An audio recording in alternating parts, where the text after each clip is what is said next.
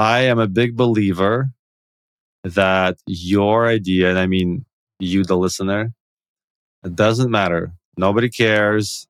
No one is interested.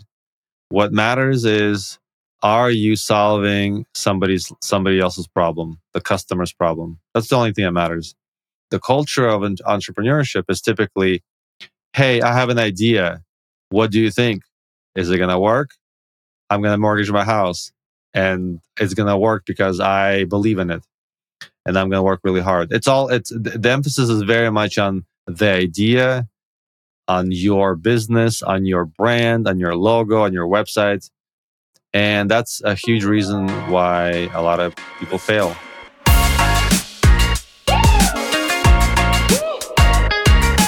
Welcome to Building Bigfoot, the podcast about building yourself and your business profitably. I'm excited here. So this is Daniel. He's a really cool guy. I've hung out with you a few times, and every time I love hanging out with Daniel. He's such a great guy. You're very smart. You can tell you really think through things, like all the way through. And you're just a ton of fun to be around, and a ton of integrity. Very cool guy and a very smart business leader. So without further ado, why don't you introduce yourself, what you're building, Pixeloo, and then we can dive into your story and how you got started. That's a nice intro. Thank you. Well, the long version is that I'm an immigrant from the former Soviet Union. When I was 7 years old, I lived through a civil war back where I was from. We lived in poverty after the war for a while, and then moved to the U.S. In 1996. So a long time ago. I was 11 years old at the time, and I had to learn a new language as a kid before Google Translate existed. It was a difficult time back then, and in my teen years, I picked up a camera and started to learn how to take photos and how to eventually photograph weddings.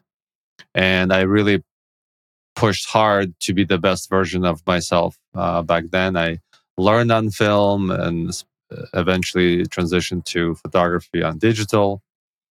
Started to photograph weddings, travel internationally for shooting those weddings, started to teach other photographers. Eventually even created back then, this was popular, when education was paid for, created a tutorial DVD that was sold in like 40 different countries. And as I was doing that, an acquaintance of mine said, hey, you have a lot of success in photography. I have an idea for a photography app. Why don't I handle the code? You handle the marketing. And that was 13 years ago. And we have worked very, very hard for 13 years. And as of today, I am a CEO of Pixeloo. It's a software company serving photographers. Our team is 45 people, spread around about 20 countries. We're all completely remote. And I have a wife, a 2-year-old kid, and I live in Seattle, Washington. That's awesome. So it is a journey. I find most people that I've spoken to, they have a longer journey than people expect, because it's usually the way that the media kind of likes to portray it is that there's this overnight success, and they've probably been doing it for a year and they blew up and they sold for $1 billion and wow, it's incredible. But then if you look at every single entrepreneur, it was actually Steve Jobs who actually said behind every overnight success is a 10-year story. And if you look at any entrepreneur, it's like the reality is not the same. It's that it takes a while to figure things out. And so for yourself, so you built Pixeloo, and it is a very cool app. And maybe you could tell people a little bit about what it is and how it works and why photographers love it so much. Sure. So Pixeloo is a company, and our first app was called Touch Albums. We spent 2 years trying to launch it. When we launched it, it was a complete failure. We had one customer, literally one, one customer that paid us like $20 a month. She was very upset when we shut down the app. And you had amazing. What's that score called again? It's like NPS, 100% of your users. 100% of users at high NPS. Yeah, she liked it. She paid for it. After we failed, we without going into details, we had this other idea that was somewhat related. It was called Smart Albums. Smart Albums is an app that helps photographers design wedding albums. When someone wants to create a wedding album, it needs to be designed. The photos need to be laid out. It's quite a tedious process if you do it manually through Photoshop. So we saved people many, many hours by automating it. And that was a success. That made our company what it is. When we launched it, we later had requests from other photographers to say, hey, you've done such a great job with Smart Albums. We need more apps. We need this app, like a slideshow app is what we released. Then we released another like image delivery app. And so now Pixelu is the company that makes several apps. And people love it because we focus on simplicity. We try to make everything as simple as possible so that they can get back to doing the things that they love, which is taking photos and not sitting in front of a computer. Yeah. I think that's one of the big, like, it's one of the hardest things to do, but when you get it right, it makes all the difference. Once a product feels simple and it's easy to use, it truly is remarkable. It's funny, like you were saying before, like you moved to the US in 96. I moved to Canada in 93. So we both kind of have that immigration story. Obviously, I came from South Africa. So as you know, I remember in 1994 when the first World Cup happened, where South Africa was a part of it, the Rugby World Cup, and watching it. And just that moment as being, I'm living in Canada. I'm loving my new home. I'm getting to know my new home, I should say. It's freezing cold in where we moved, which is in Saskatchewan. It's like literally, it's freezing cold. It's so cold. But getting to know it and just watching that, my country, my home country, winning their first Rugby World Cup, and just like the moment. And it's funny now because we just had the World Cup again, the Rugby World Cup, and to see South Africa win it for the fourth time, you get that sense of that pride. But it just, I think it really instilled in me that sense of confidence, like, no matter what, all things are possible, because that was like, there's a movie about it, but it was not a likely outcome, right? And, you coming from, you said like you came from the Soviet Union, in 96, you moved to the US. What would be some of the takeaways that you experienced as a kid moving from the Soviet Union, seeing what you saw, and then translating that to your life in America, and how has that influenced you so that you maybe have taken risks or done things differently than you would have otherwise? Yeah, good question. Yeah, when I lived through a real war, and we were super poor after. My parents lost everything. They moved to a new country with a new language, and that, I guess, drive seeing them survive through the hard times, take a risk, move to a completely new country. They don't know really anyone. They only knew like one couple.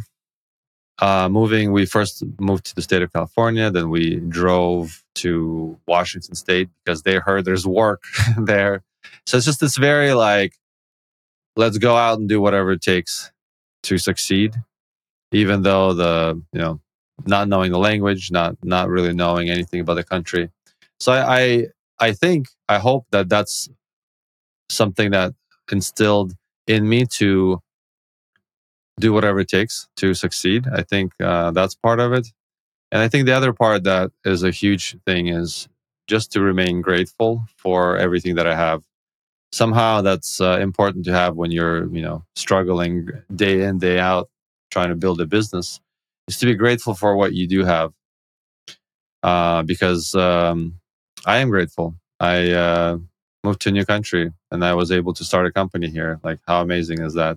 Looking back, realizing that at the age I am now, my parents made a choice to move to a new country, losing everything. That's crazy. Like, I could not imagine myself picking everything up and just like moving to China or somewhere like that. That sounds crazy, but they did it for me. And that's actually one of the reasons that I am building this business, is so that hopefully at a later stage that I would be able to sell it for the purpose of helping my parents retire, because I'm the only child in the family, and they don't have any savings or anything like that. So I'm hoping that their risk that they took will pay off, and that I will be able to help them here. I have no doubt that their risk is going to pay off. It already has. You kind of you brought up a lot of thoughts in my mind. Like one of them is you talked about being grateful, but then also like you brought up the fact that you were in a real war, and obviously it's something we see all the time now. The world is constantly engaging in wars, and we have, at the time of this recording, there's multiple wars going on, and having you've lived through a war, what was it like from your perspective as a kid being in a war, in a conflict? And yeah, why don't we start there? And then just so if someone who's listening is wondering what is that like? Well, I was a kid. It was a while ago, but I still have a lot of memories from it. Well, my parents tell me, they fill in the details of how it went. The war was about a year long. We pretty much didn't have any food, water, electricity, gas, heating, nothing for a year. And in order for my dad to get water for us, he had to ride a bicycle for 20 minutes to the spring, fill up a tank, like a little portable tank, so that he can bring it back. So it was a tough time. I didn't personally see, because I was protected by my family, to make sure that I don't get traumatized as little as possible. But death was all around us. My dad would go around and bury people that were killed in the streets. So it was a tough time. I still have a lot of memories as a kid, seeing a lot of just random nights of bombings around our house, and everything shaking and the sky turning blue. So how was it like? I don't know. It sucked. But having said all that, I'm grateful to my parents, because they have protected me. Somehow, I don't feel like I've been traumatized by the war, even though I should be. And I think it comes back to just having my parents be there with me, for me.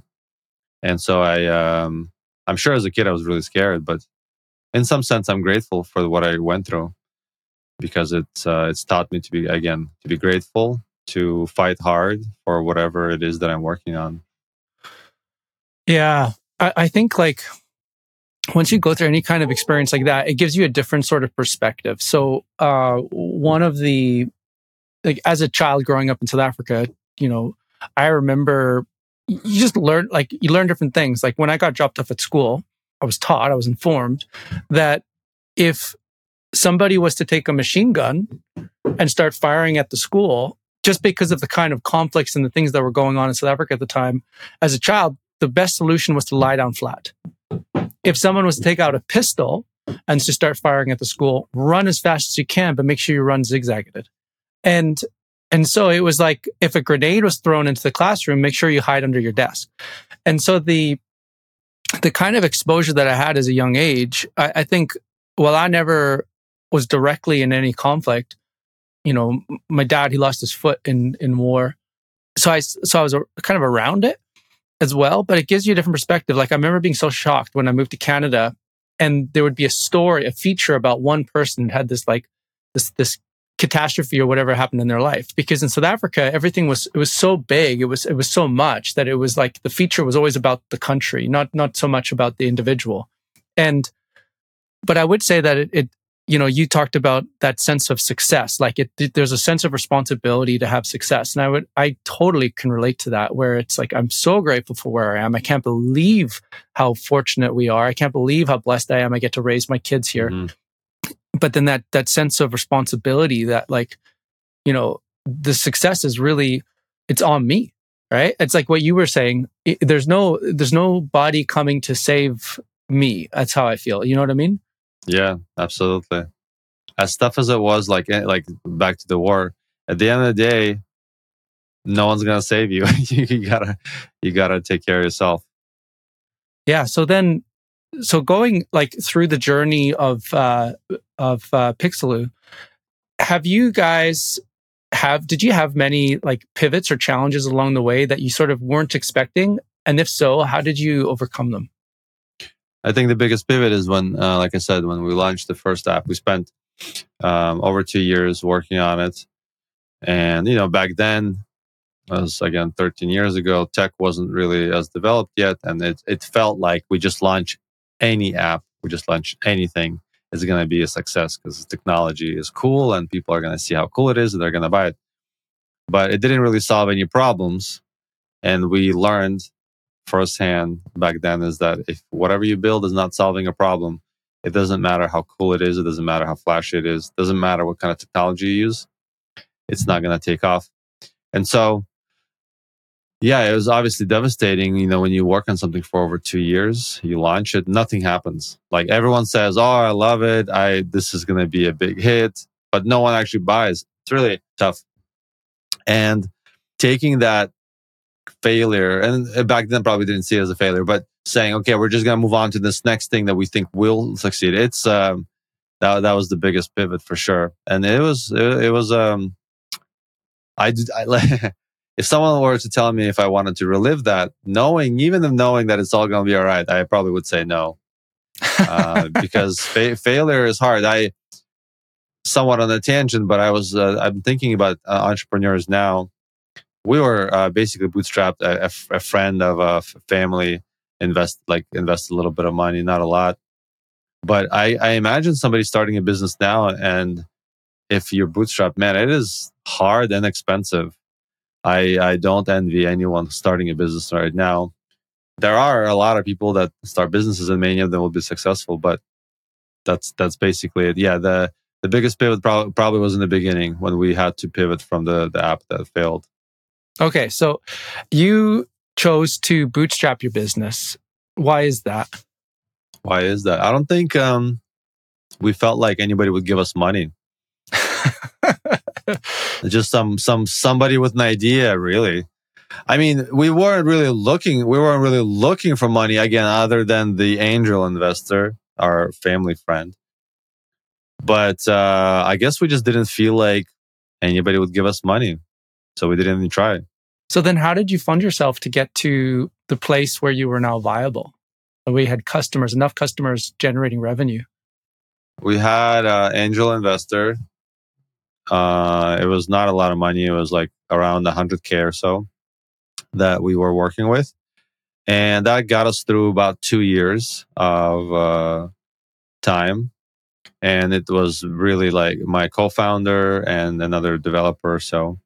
And on the day that we launched the app that actually ended up succeeding, on the day that we launched, we basically had no money left, like zero. So everything was riding on the app succeeding, and it did.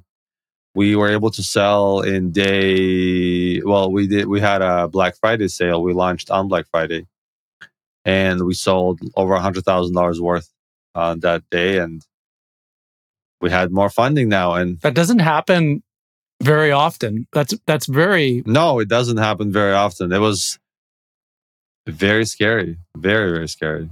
So then, how did you get the word out on Black Friday? Well, I'm a part of photography community groups, and I was part of as a photographer, I was part of a group of photographers who were well known. They had influence, and one of them was connected to a blog for photography news. And they saw the app. They're like, "Oh, this would be a cool thing to write about." So they put up an article, and that's where we got a lot of the publicity from. It's interesting. So Steve and I, we started our business. We had initially we did a raise, so we a bunch of investors, and then as we were building our business, we started to kind of come to a different epiphany, or realization that we could grow the business profitably through like the best customer validate, or the best validation, product validation is customer validation. So when customers are using and adopting a product, and then they are essentially investing into the product development, because every new customer we sign up, that means we can spend more money on building new features and cool stuff for them.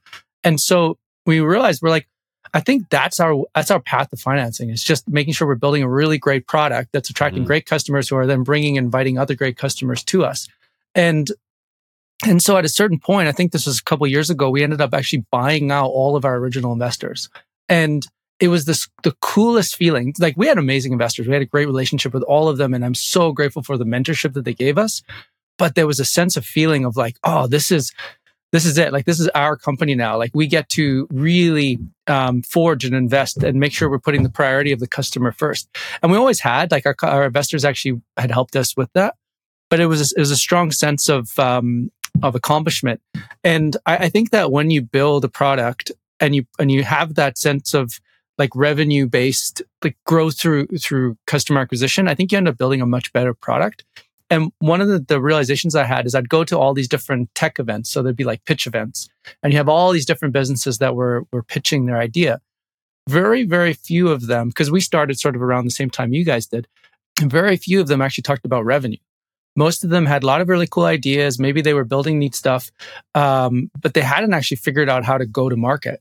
And then, but a very few percentage, the ones that had figured out how to actually take a business to market, and they were like building a business, like actually building a business, as opposed to an idea. They were the ones that were starting to do really well. And so we're like, hey, that's the part that we want to really prioritize and focus on. For you, like, what's your, like, how has your path to growth been since then? Like, is it through word of mouth? Are you advertising? Like, how are you attracting and building demand today? Yeah. It's been a long journey. It's been 10 years. We're celebrating actually 10 years of our release of our app. Right. Basically today is right around 10 So years. cool. We launched it on Black Friday, like I said, of 2013. Right now we're in the beginning of December. And since then, it was mostly word of mouth. We solved the problem for people like us, photographers, and it was mostly word of mouth. Obviously, over time, you have to invest into things like your website, your brand, and email marketing, and all sorts of things that help. But nothing was really let's like one thing that really solved everything. It was just a combination of things. Some of it was other companies in the industry promoted us to their customer base. Some of it was going to physical trade shows and meeting photographers there. Some of it was ads. Some of it was creating videos about stories about photographers who use our software and how they use it. So it was really a little bit of everything. And for a while, we sold. Back then, Smart Albums is a desktop app, and it was common for desktop apps to just be like a one-time fee that you buy and you own the software forever. And we would sell it at $300 per copy, and on sale it would be $200. Black Friday, that's how we launched. And so, compared to now, SaaS typical for our user base, typical monthly payment is like $20 a month. So it would have been harder to launch things now, because if you launch a product and you get a bunch of people paying you $20 a month, you need a lot of people to make it a sustainable business. Whereas back then, $200 was more than $20. So if we, so let's say sold 1,000 copies of the software, then you're looking at 200,000 that you can work with all of a sudden. And that helped us a lot, because that allowed us to continue to invest into development, and then continue to invest into hiring more people, marketing, etc. And then eventually, many years later, we switched everything to subscription based. And even then, it was tough, because again, it's hard to go from getting a lot of money up front to getting a little bit every month. But ultimately, it was the right move. So I guess back to your question, how did we grow it? It's really a little bit of everything. There's not like really one trick that made it an overnight success. It's just little by little, little by little, little by little. It's interesting. I think you're right. I think it is harder to build a business starting today. And because you kind of need to start with the, we didn't know what we didn't know when we started. So we actually started with a $15 a month account, no upfront fees, no contracts, no nothing. And we just never did the math. Like, Right. How many customers would we need to sign up to be able to run a business? Because when you think about your overhead of a startup, it's so much higher, like as a tech company, than I think most people realize, because you've got your development team and they're smart and they're expensive. You have you got your product team, they're smart, they're expensive. You have to think about your UX, your design, your customer like support, your interface with like you got a community, so you're running events, you have a team, you got sales, you got marketing. Like when you actually put it all inside, like it's a lot. And it's hard to fund it on $15 a month when you're starting out. Yeah. And so you need that sort of path to get to that level. And it's like what you said, like having an upfront cost really or amount really does make it possible. But then if but then as you're growing your business, you get to the place where so as you've been reinvesting in your product, have you got to the like do you have different tiers of products now, or do you have just the one for sort of $20 a month? To answer that question, we have multiple products, each having tiers, and then we have an all apps bundle that photographers can buy. You have access to all of the products, and they can pay for a year, they can pay for a month. Okay, so that's I love the like how cool it is that it's 10-year anniversary this year. So on that theme or that note, what would be some of the things that you've experienced over these 10 years that were unexpected blessings or things that you encountered that you didn't know, like you didn't foresee, but you're like, oh, that was so cool? I think the first thing that comes to mind is just working with amazing people and meeting amazing people all over the world. Our team is, like I said, of 45. Pretty much everybody's outside the States, and everywhere from Brazil to New Zealand to France, all over the place. And how technology brought us together. It's just really crazy. Like hiring remotely, it's just a weird thing. It's like dating, but it's work. You're working together with people on the other side of the world, trying to achieve something together. That's probably been the wildest part of this journey. Totally. And then you have that shared mission and that sense of accomplishment together when you cross that line. It's such a cool feeling. Yeah, it's been really cool. My wife and I, we were traveling for some time and working at the same time, and we got to meet people that work for the company with us, and it's been a really cool experience. Like somebody you see on Zoom, and all of a sudden they appear in front of you as a human being. You're like, that's weird. I only know you as a thing on the screen. Yeah, and to comment back on what you said about starting a business now, how much more difficult it is. Obviously, this is not to say that nobody should start businesses. Of course not. No, absolutely not. But if you have an idea, go run with it. Yeah, go sell your house. No, just kidding. But I think most people don't realize how expensive it is.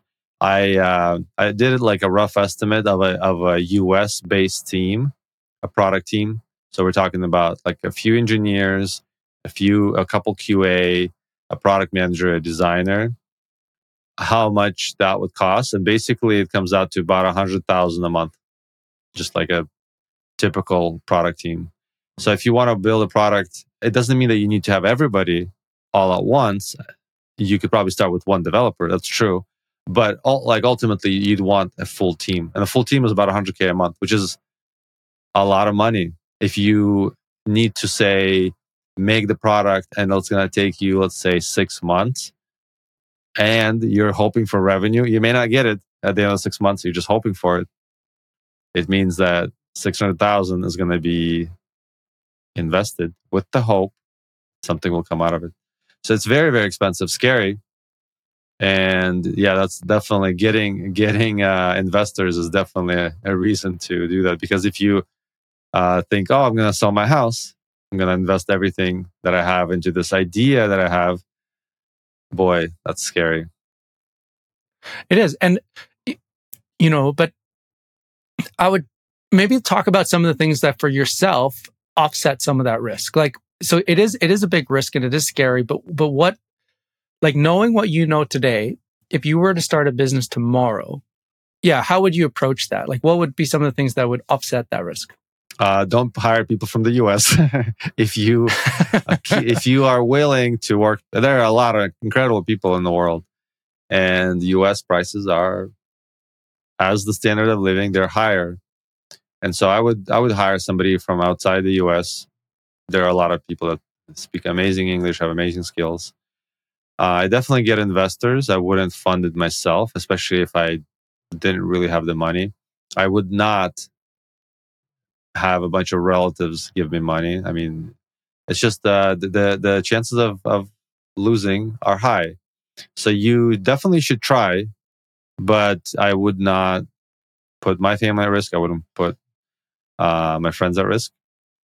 And I would try to go as frugal as possible. Hire somebody from outside the States. I mean, there's a gazillion ways of doing it. You can hire contractors. You can just post an ad on international remote working websites, and you will get, like right now, when we hire for not a developer role, but for something entry level, like a customer support role, if we post an ad, we're gonna get like 2,000 applicants in the first week. And so there are a lot of really amazing people that want to work with you around the world. But of course, that takes some courage to do that, because I know a lot of people are really against it. They want to come in their comfortable office and they want to see the person they're working with. But that also comes with the fact that it's very expensive to do that. So if we're trying to save money, definitely go the route of remote.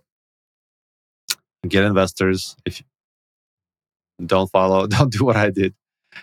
And yeah.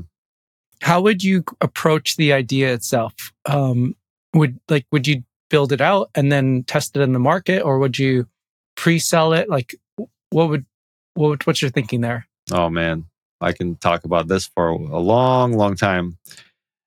I am a big believer that your idea, and I mean you, the listener, it doesn't matter. Nobody cares. No one is interested. What matters is, are you solving somebody else's problem, the customer's problem? That's the only thing that matters. Unfortunately, I don't know if it's because of Shark Tank or Steve Jobs or what, but the culture of entrepreneurship is typically, hey, I have an idea. What do you think? Is it going to work? I'm going to mortgage my house, and it's going to work because I believe in it, and I'm going to work really hard. The emphasis is very much on the idea, on your business, on your brand, on your logo, on your website. And that's a huge reason why a lot of people fail. All of the emphasis needs to be on the customer's problem. So if your idea is if the beginning of your idea is the thing that you need to build, that's a really bad start.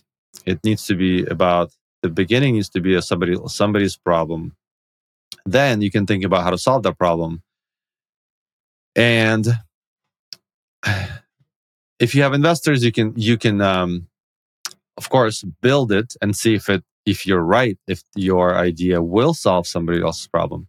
But more importantly, is for you to spend time with the customers, ask them a lot of questions about their problem, ask them a lot of questions about how they solve their problem currently, what they do to go around that problem, what did they do right before they address this problem, right after.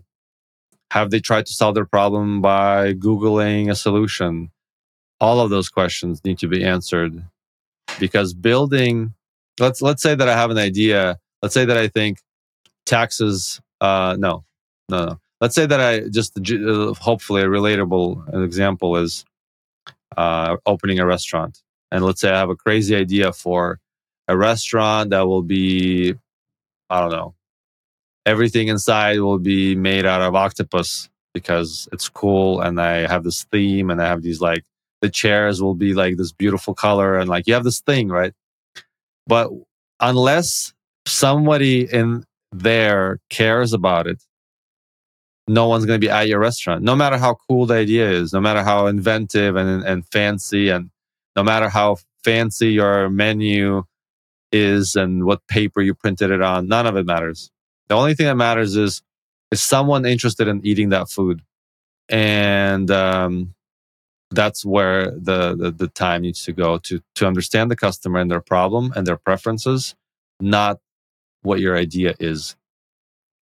I think those are really good points. Like, if anyone's listening, make sure you took notes and rewind, because you said so many really good points. And I think the problem is kind of twofold. It's like there's the difference between continual improvement versus innovation, and the difference between what the customer's trying to do versus a new behavior. So if like anybody brings out something that requires a brand new behavior, like new habits to form, it's just not going to work, because you can think about the restaurant example. Let's say everybody's going to restaurants and they love the whole fast food dynamic, but you're like, oh, but I want to reimagine restaurants. I want to put a restaurant in the middle of a roundabout, and people are going to walk through a tunnel, and it's going to be like, maybe you're going to walk through an aquarium-like experience. There's going to be octopuses around it, and then they're going to go through. It's like you're trying to reimagine the restaurant experience, but by doing it, you're trying to recreate the entire behavior of a person, where they would normally drive to a location, like they don't want to sit in the middle of a roundabout. And as cool as it might be to you, the question is are people trying to achieve that? Are they already trying to do that? Whereas if you find out what a problem is that they're already trying to solve themselves, that you're finding a behavior that they're already on. And it's like, how do I streamline that or make it so that they can achieve what they're trying to do easier with their existing habits and behaviors? And then the other side is, I'd say, the difference between innovation versus continual improvement is that people often think of, they want to come up with something novel, which is good. But what they need to be doing is, because they don't want to just like come up with something that's continual improvement. And the example of this would be, so you got a mountain bike, you got Shimano and you got SRAM gears. Basically, you can buy one of those two. And Shimano was the market leader. So like they were dominant everywhere. But SRAM, what they realized is that in order for them to compete with Shimano, because Shimano was the name that everybody already knew, like if you went to a bike shop, if you went to a bike manufacturer, they were just going to pick the one that they knew that, worked really well. Like it's a well-known brand. They needed to be an innovation beyond Shimano. And it was hard because just trying to create a gear that was as good as Shimano was hard.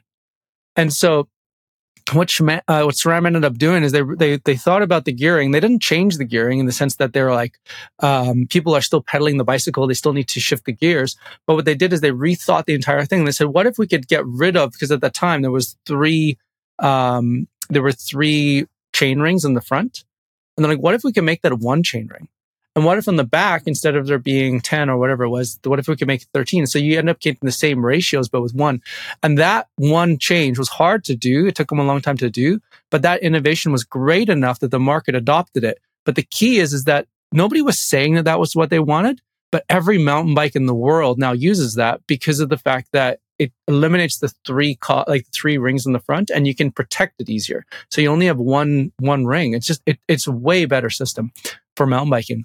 But the key is that they thought outside the box, which is, what's the customer trying to do? What's the end user actually trying to do? And how can we make that experience not just like an incremental improvement, but an innovational improvement beyond it? And so I think that's where the mistake comes, is people like, they think, okay, I've got this brand new idea, but it's a change of behavior idea.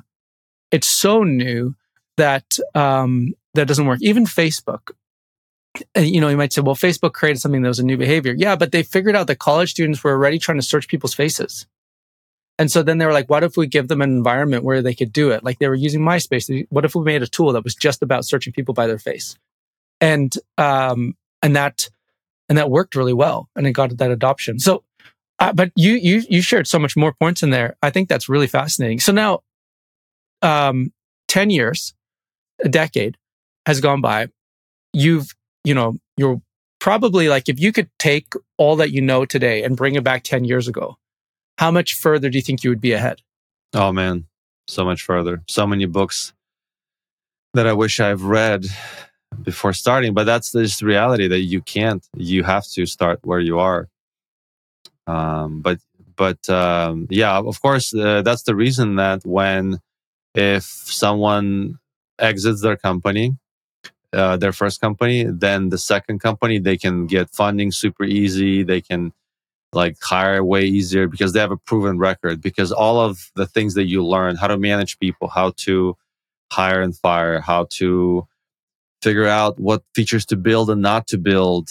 Gosh, that's a tough. That's like the toughest thing ever. How to, I don't know, just how to be disciplined day in day out. How to manage money and just all these things that, man, I of course I wish I knew that long ago. But then on the other hand, the only way to learn it, to really learn it, is not to read it in a book, because reading it in a book is it doesn't have that same impact as when you have to get through it yourself. Like hiring somebody and then making a mistake and then later realizing what that mistake was is way more impactful than having to read it in a book, even if it's described well. But that's the dilemma, is that at the end of the day, in order to learn, you have to start. You have to start, and you have to just go through it. And yeah, you're gonna make are you mistakes. a kinesthetic learner? Like you learn by doing? No, I do read a lot too. My degree is in philosophy and math, out of all things. But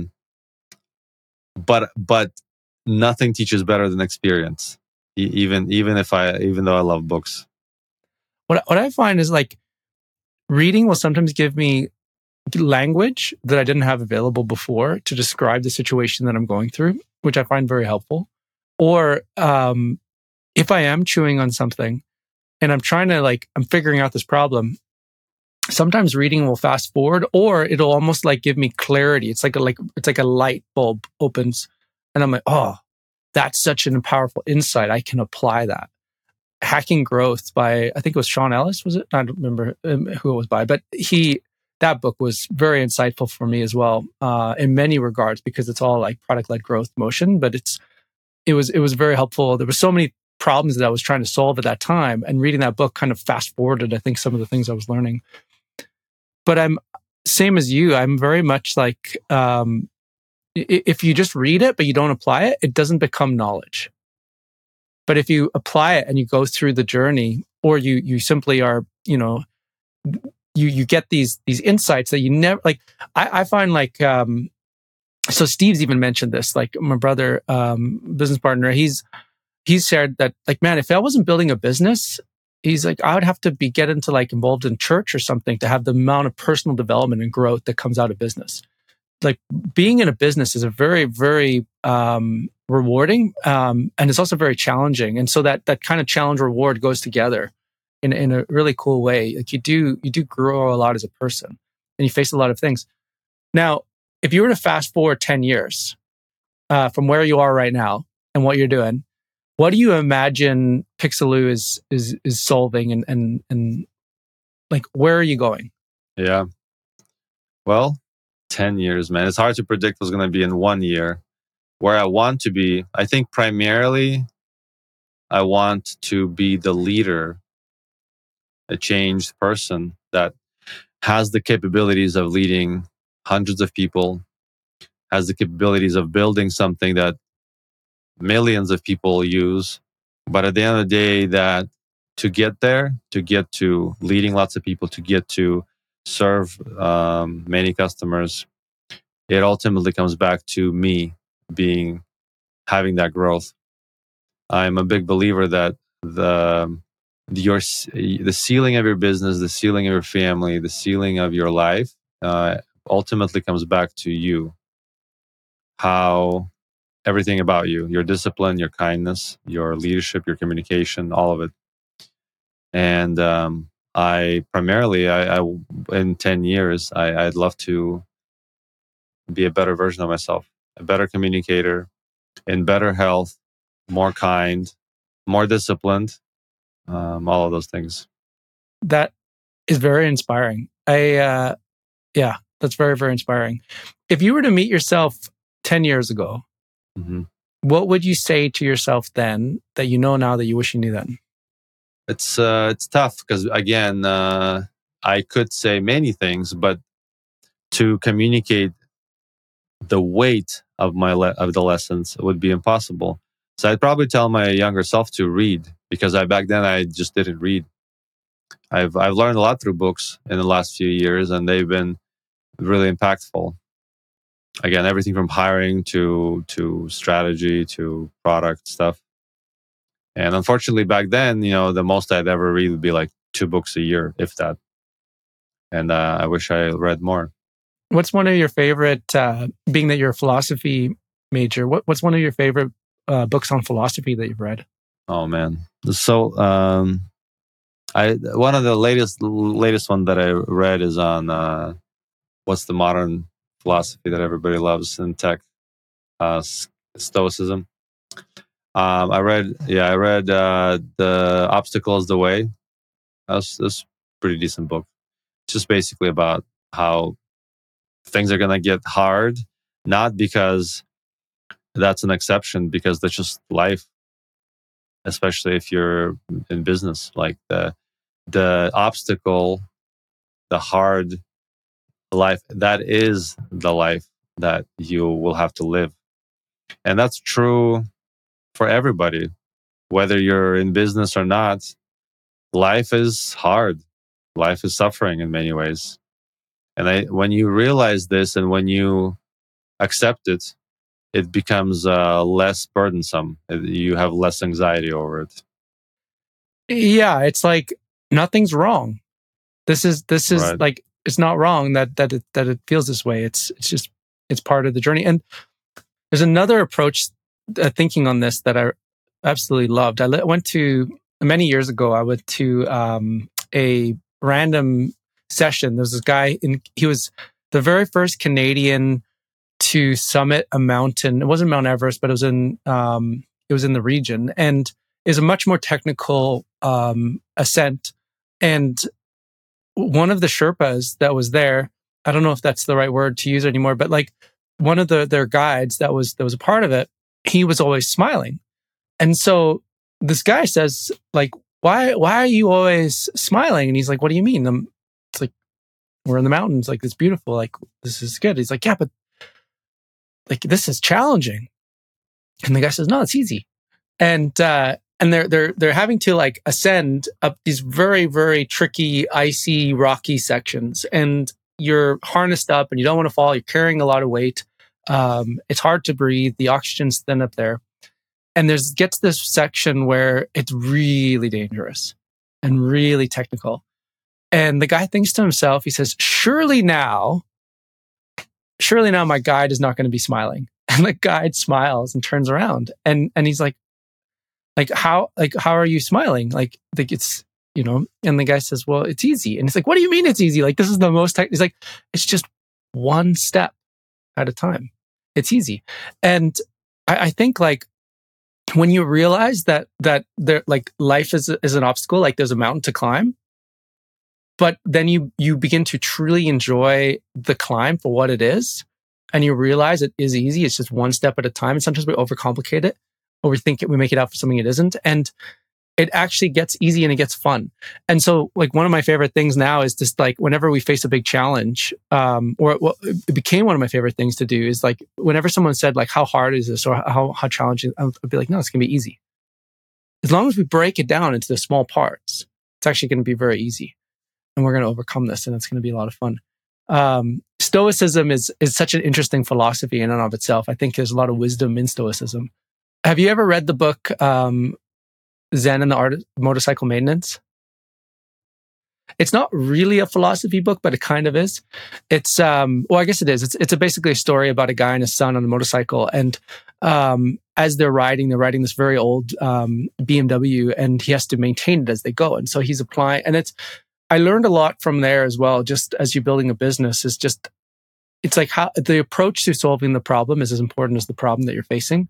And he was always coming to a place of Zen. Like, he was always getting to a place where he was at sort of like he was very calm in his approach. It's methodical, and you capture that because you're reading it, so you get the tone of the way it's written. And I found that was very like an enlightening approach to solving problems too, versus being frustrated or which can arise. So for Pixeloo, so you're serving the photographer. Are you serving videographers as well? No, just professional photographers. Professional photographers. And what's like, you said that you've got like you're kind of like in feature development. Like, do you have any new exciting features that you're working on right now that you can share, or like what's most exciting to you right now that you're kind of most exciting? Well, for a while we've had a lot of trouble releasing features at all. Tech debt, other problems, just all sorts of problems. I'm sure you can relate to this. Sometimes something that you think will take you 2 months takes you 2 years, and you're not sure why. So for a while, it's been really solving that. Like, what is wrong? Why are we not releasing? Why are we not releasing features? Whose fault is this? Is this my fault? Is this manager's fault? Is this developer? Is this the technology we chose?